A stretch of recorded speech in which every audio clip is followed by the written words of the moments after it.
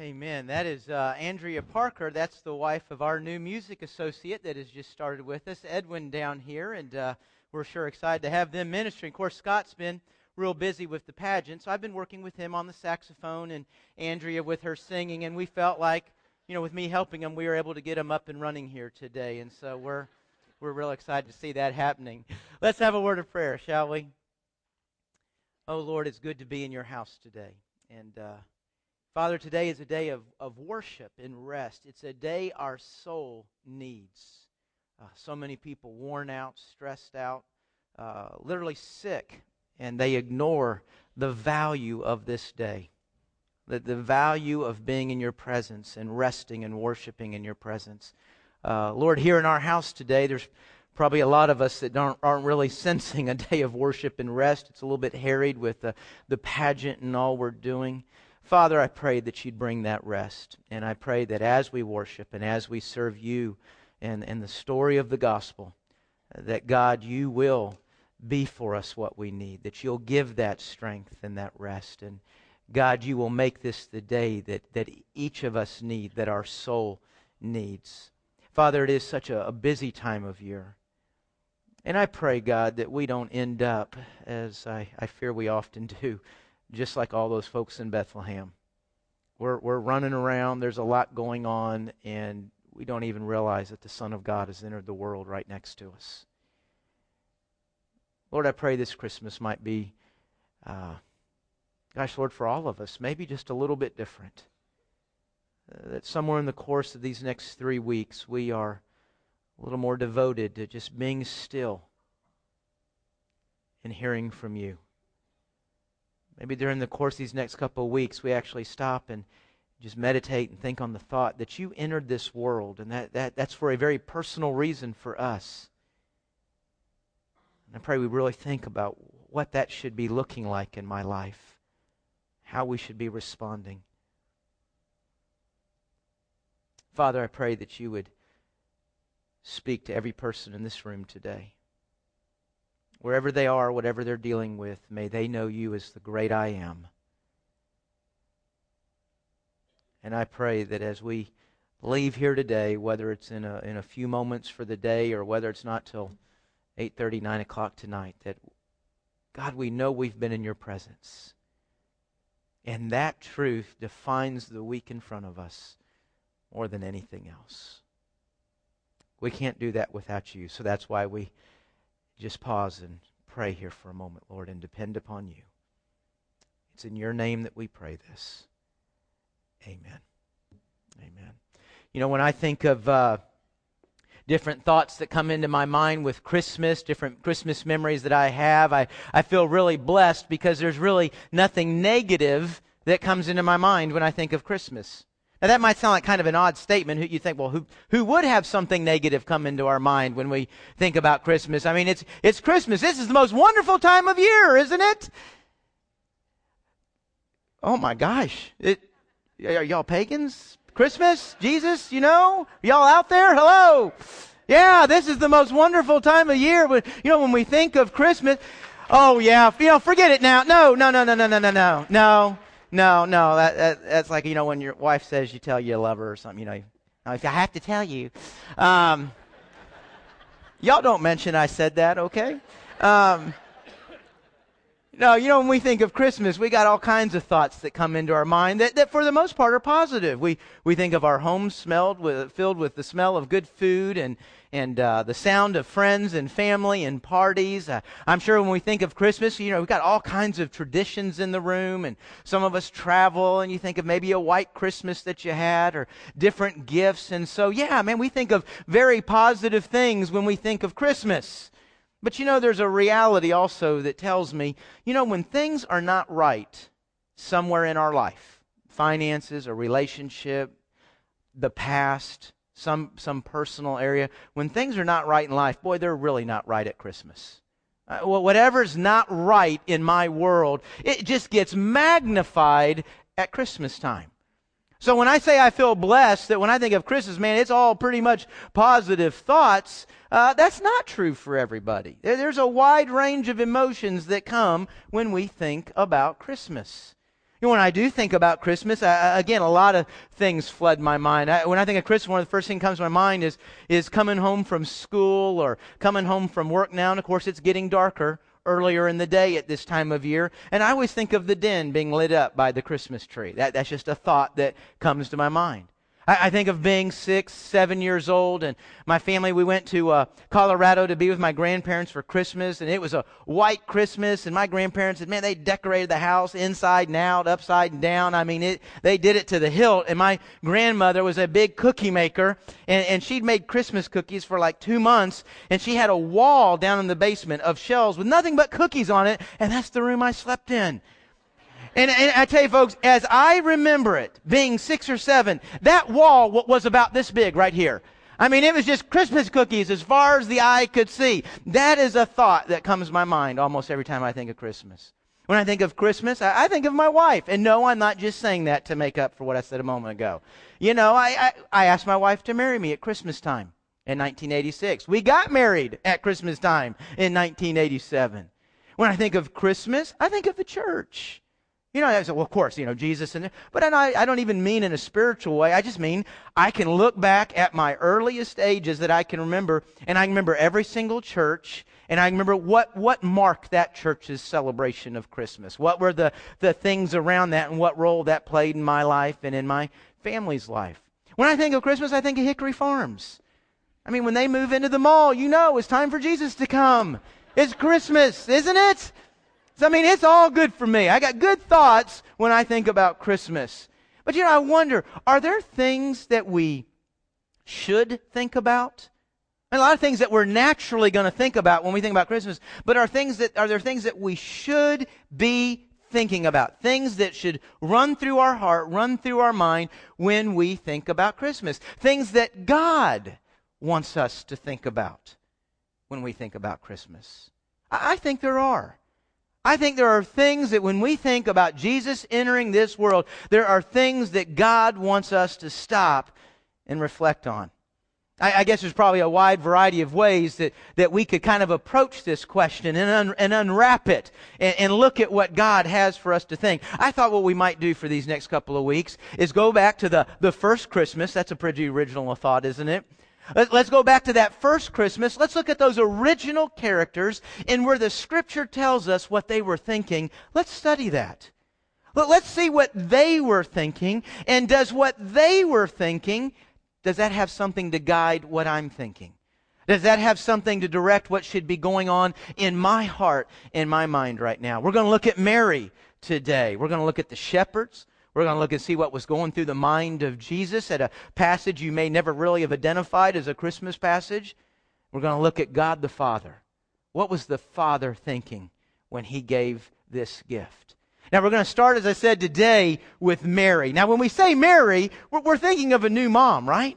A new mom with a new baby, and so we would anticipate that she's got pretty glowing thoughts going through her mind. And that certainly is the case with her. Would you look with me this morning at Luke chapter 2. Third gospel, third book into the New Testament, Luke. Matthew, Mark, Luke. If you don't have a Bible with you, we've got some in the chairs in front of you. If it's not right in front of you, it should be within a couple of seats either direction. I know if you point to it, somebody will hand it to you. Luke chapter 2. Just looking at one short, simple verse, one short, powerful verse today. Luke chapter 2, look at verse 19 there. Luke 2:19, it says, "But Mary was treasuring up all these things in her heart and meditating on them." Mary was treasuring up all these things in her heart and meditating on them. Now that just kind of sounds like a mommy verse, doesn't it? Don't you just see that mom there in her rocking chair? Now, I don't think there was a rocking chair in the stable. But you kind of imagine Mary just taking a breather. And she's sitting in that rocking chair holding this new baby. And she's thinking about the events that have unfolded and leading up to this moment. It's just nice, quiet, mommy moment right there. And boy, she deserves the rest, doesn't she? I mean, here she is way pregnant, 9 months pregnant, and she's had to travel to Bethlehem on a donkey. Now, I'm not a woman, and I don't play one on TV. But I can't help but imagine that if you were 9 months pregnant, traveling on a donkey for a couple of days is not going to be comfortable. And not only that she had to do that, but then when she arrives to Bethlehem, man, there's no room in the inn. You know that story, and she ends up giving birth in a barn-like cave. Now, here again, think about the average woman who's just way over the top, especially with that first baby. You know, you're sterilizing everything, getting everything just right. I'm guessing a cave is not the average woman's imagination of where she wants to give birth with her first baby. And so it's not hard to imagine where Mary is, what she's feeling and thinking right now. I mean, she's exhausted. She's physically tired. She's probably emotionally tired. With the uncertainty of her environment, she's probably a little bit stressed out. So she's stressed and she's tired. It's Christmas, isn't it? So, we kind of enjoy seeing this verse. Mary's got the opportunity to sit down, to hold this baby and just rest for a moment, just treasure all these things. Just think about all that's gone on that has produced this little baby there in her arms. I tell you what, if you're a mother, if you're a parent, you know what this is. You know what it is to think about those moments that led up to you being able to hold that baby. You think about preparing the room and getting the house ready, and you think about baby shower, and most of us will remember the trip to the hospital. Then there's the actual giving of birth. Karen and I took 4 trips to the hospital. We had plenty of time to get this right. And you know what? With each one of those 4 trips, there's something that marked that baby. There was something unique, special about how we got there, what was going on right before, and what happened when we got there. And, each one of those, man, we remember. And when we sit down, when we talk about that, when we remember that, it's a treasure. I mean, it wouldn't be to you, but to Karen and I, man, that is, you can't put a price on that. It is a treasure to think about those moments and to remember those moments. I loved when we took kids home from the hospital. When we took Amy home from the hospital, Mary Beth was she wasn't quite 3, a couple months shy of being 3. And Mary Beth loved her little sister at the hospital. Apparently, she missed the memo that at some point in time, we will take this thing home. And I guess Mary Beth felt like, there's really only room for one princess in this house. And so, we're having fun in the hospital with this new baby. Well, the day comes, ultimately they want you to leave. And so we go out to the car, and we're right out there at the Circle Drive right in front of Mary Black Hospital, and we're loading Amy in and getting her buckled up there. And Mary Beth has a minor meltdown right there in front of she won't get in the car. So I'm out here, beating this 3-year-old. No, I wasn't doing that. But, I'm trying to get her into the car. I mean, she has had a meltdown. We remember that. Had the same thing when we took home the second boy. Colin's about 2 years old. And so we take Randy home. We get home and we're unloading the car and putting stuff up, putting the baby up. And, where's Colin? And go around corner into the other room. And there was a particular corner where, children went when they weren't like they're supposed to be. I'm sure you have one of those corners in your house. And Colin had gone and put himself in that corner.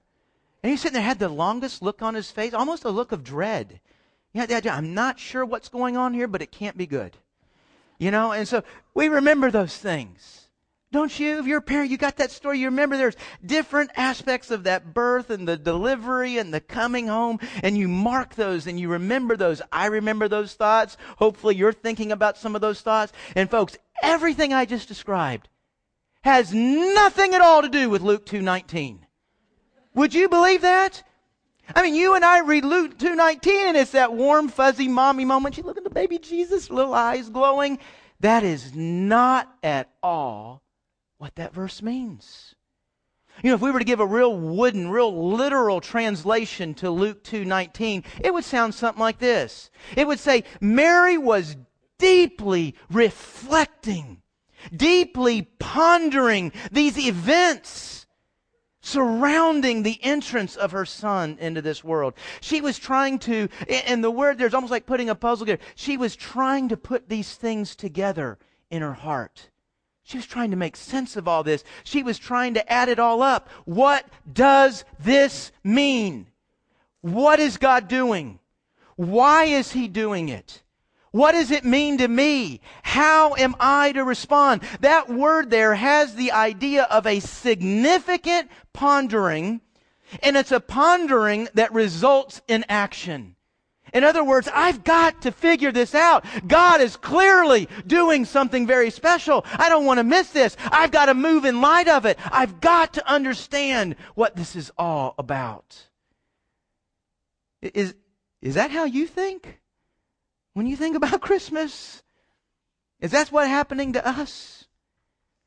What is Mary? When we say that she's looking at this from every angle, that she's turning these events over and over in her mind, what is it that she's turning over? What is it that she's trying to get a grasp on? Man, there's a whole host of events. How about the way this whole thing started? An angel from heaven, Gabriel, comes from the throne room of God into Mary's life and says, you're going to have a baby. You're going to conceive as a virgin. Now just take those two items right there. An announcement from heaven, the virgin birth. Okay, that ought to keep you up several nights in a row, just trying to work that one out in your heart. Trying to ponder that and figure out, why did God do that? Why is He entering this world? Why is He doing it through me? Why that way? Maybe as she's sitting there in that rocking chair, and again, there's probably not a rocking chair in the cave, but she's looking at little baby Jesus, and maybe she remembers that day that she went to one of her relatives' house, Elizabeth. Elizabeth's also gotten pregnant. Wasn't as a virgin birth, but Elizabeth's very old. Her and her husband had already assumed that they were not going to be having a child in life. And God comes and Gabriel comes and visits them, say, you're going to have a child. And we're going to get to know that boy too in the New Testament. His name's John the Baptist. But here this lady's never been pregnant. You would think she would be so overwhelmed and excited about that news and wanting to tell everybody. And yet, when Elizabeth sees Mary, she runs up to Mary, and guess what Elizabeth starts talking about? The baby in her womb. She starts talking about the baby in Mary's womb. Maybe Mary is sitting there holding Jesus thinking, why do even moms with their own babies, their heart and mind is on mine? Maybe Mary's sitting there thinking about the conditions that she's in a stable. Why did He come like this? Why did the Father plan it this way? I'm guessing no mother would have planned it that way. Why? And there they are, all alone. Does the Son of God really enter the world and they're just there all alone? Why that way, God? And of course, they're all alone right up to that point where the sky opens up and angels come through and they're praising and they're sending the shepherds to see that baby. Don't you know, Mary's sitting there pondering in her mind, meditating, reflecting. Why? Why does this child cause the angels to praise and these shepherds to have hope? Why? Folks, these are huge questions. The answer to that is, oh, isn't that neat? Oh, that's cool. That's not what she's pondering. This is a whole lot bigger than just being impressed or a warm moment. Maybe she's thinking about 8 days later when they head to Jerusalem, they head to the temple for Jesus to be circumcised. And they're there for that event. And this old man comes up. Man literally says, I'm ready to die. His name is Simeon. He gives a word of prophecy about that baby Jesus. A few minutes later, another elderly woman named Anna, a widow, been in the temple all her life. She comes up and she gives a word of prophecy about Jesus. Now, if that's you, aren't you sitting there looking at that baby thinking, why do so many strangers know so much about my baby? See, these are the things she's reflecting, pondering, looking at from every angle, trying to figure out what has God said, what has God revealed, what is He doing here, why, and what does it mean to me? How am I to respond to this? You know, folks, we are entering, I guess, one of the most familiar, tradition-guided times of year. I guess what it starts, not even December 1st, it's Friday after Thanksgiving, wouldn't you say? I don't know about your family. When we hit the Friday after Thanksgiving, you literally can put it on cruise control till January 2nd. Because we do almost the exact same thing year after year after year. I mean, we know the first two weekends are going to be eaten up by Scott and the pageant. And then we have we'll have the same parties on the same days in the same exact places. I mean, it is amazing. There is nothing new about this calendar. We come to church today. Any big surprise on what songs we sang? Any big surprise that we opened up to Matthew 2 or Luke 2? Or we know what the songs are going to be. We know what verses are going to be read. We know what the sermon's going to be about. We've heard it over and over and over and over. And you know what? Part of that is absolutely good. You know, there is a warmth. There is a comfort in that kind of tradition and that kind of familiarity. We need some anchors, some places we kind of count on what's going to be happening. But I fear that in that familiarity, we do not engage our heart and in our mind in what's happening here. Folks, Luke 2:19 was not given as random information. It wasn't given so that you and I could just kind of look at that and enjoy a warm, fuzzy mommy moment with Mary there for a moment. God gave us this verse as a model. This is to guide how I'm responding to these events, what I'm doing with it. I am to be deeply reflecting. I am to be deeply pondering. Folks, you know what? If the entirety of your Christian faith comes from what you hear a preacher say, your Christian faith is not going to be what it should be. If all of your Christian knowledge comes from what you hear a Sunday school teacher say, that's not going to do it. I mean, God gave us preachers and teachers. Sometimes people wonder why. But God gave us those. They're for the church. We need them. But God did not intend that the entirety of your faith would be built that way. Folks, there are questions. I could take every question we should be pondering right now, make a wonderful sermon series out of it. That's not going to do it. There are times when you and I need to be on our knees, and I need to wake up tomorrow morning and say, God, I want wisdom. I want to understand why you entered the world. I want to understand why with 6 billion people on this planet, that actually is a personal event for me. I want to know why you came the way you did. Why in a virgin birth? Why with so little fanfare? Gosh, Lord, you came in a way that almost demands it be ignored.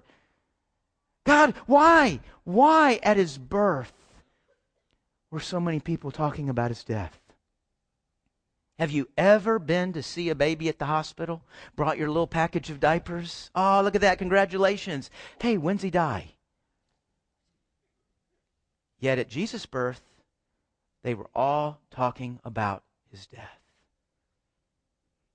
I make a wonderful sermon series of that, folks, but I really think what God wants to see is you wake up tomorrow morning and get on your knees and say, God, I want to understand this.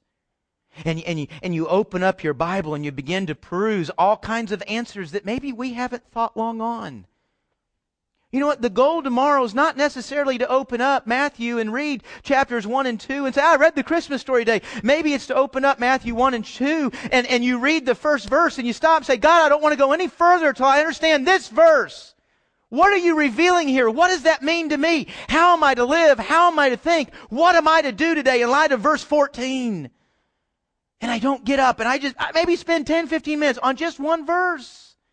The goal is not to conquer the Christmas story. The goal is the Christmas story conquers you. One verse at a time. As we pray and as we study. Well, maybe this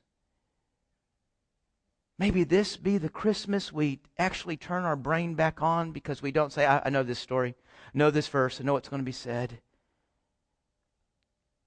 Our familiarity with the story may be what's keeping us from understanding anything about that story and the impact that it should be having on our lives.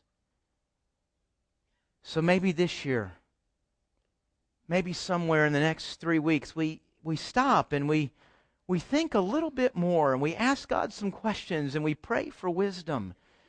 And we go and we look it up in the Bible and we read that verse. And if it says, as was fulfilled in Scripture, we look out somewhere at the bottom of that page or the side of the page. There's probably going to be some kind of Old Testament verse that's linked with it. And then we run back and we read that Old Testament verse. And we say, what are you doing here, God?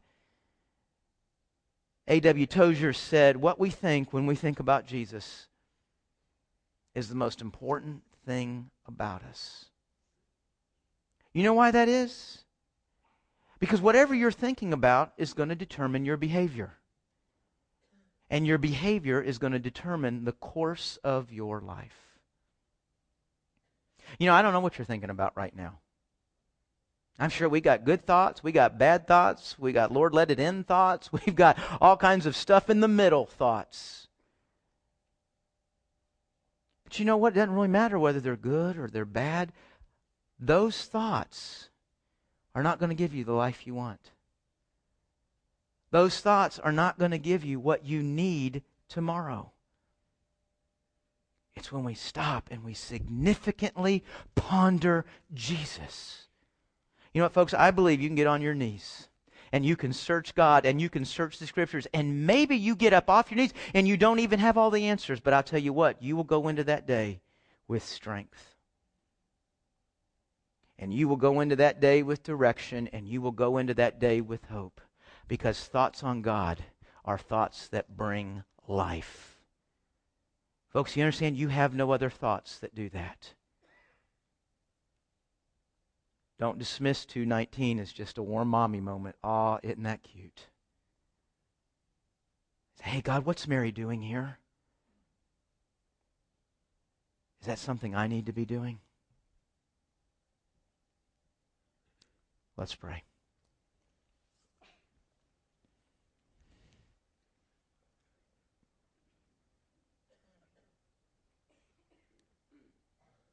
Heavenly Father, I'm already tired.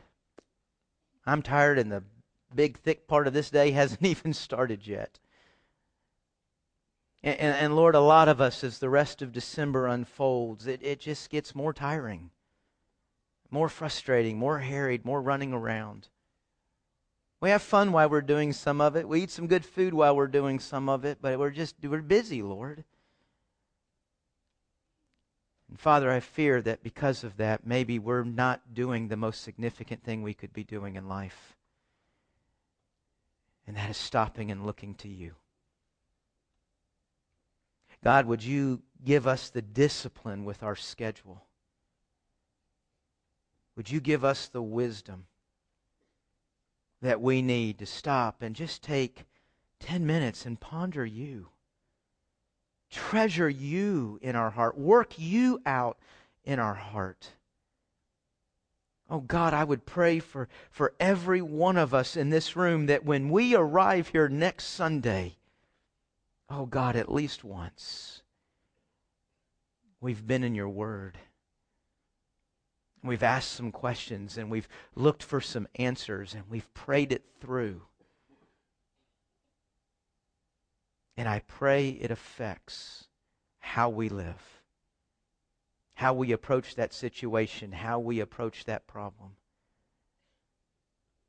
God, I anticipate that when you left heaven, you expected that to make a pretty big difference. God, would we ponder what kind of difference it's making in our lives right now today? Give us eyes to see, ears to hear, to understand. And thank you for the example that you gave us in Mary. In Jesus' name we pray. Amen.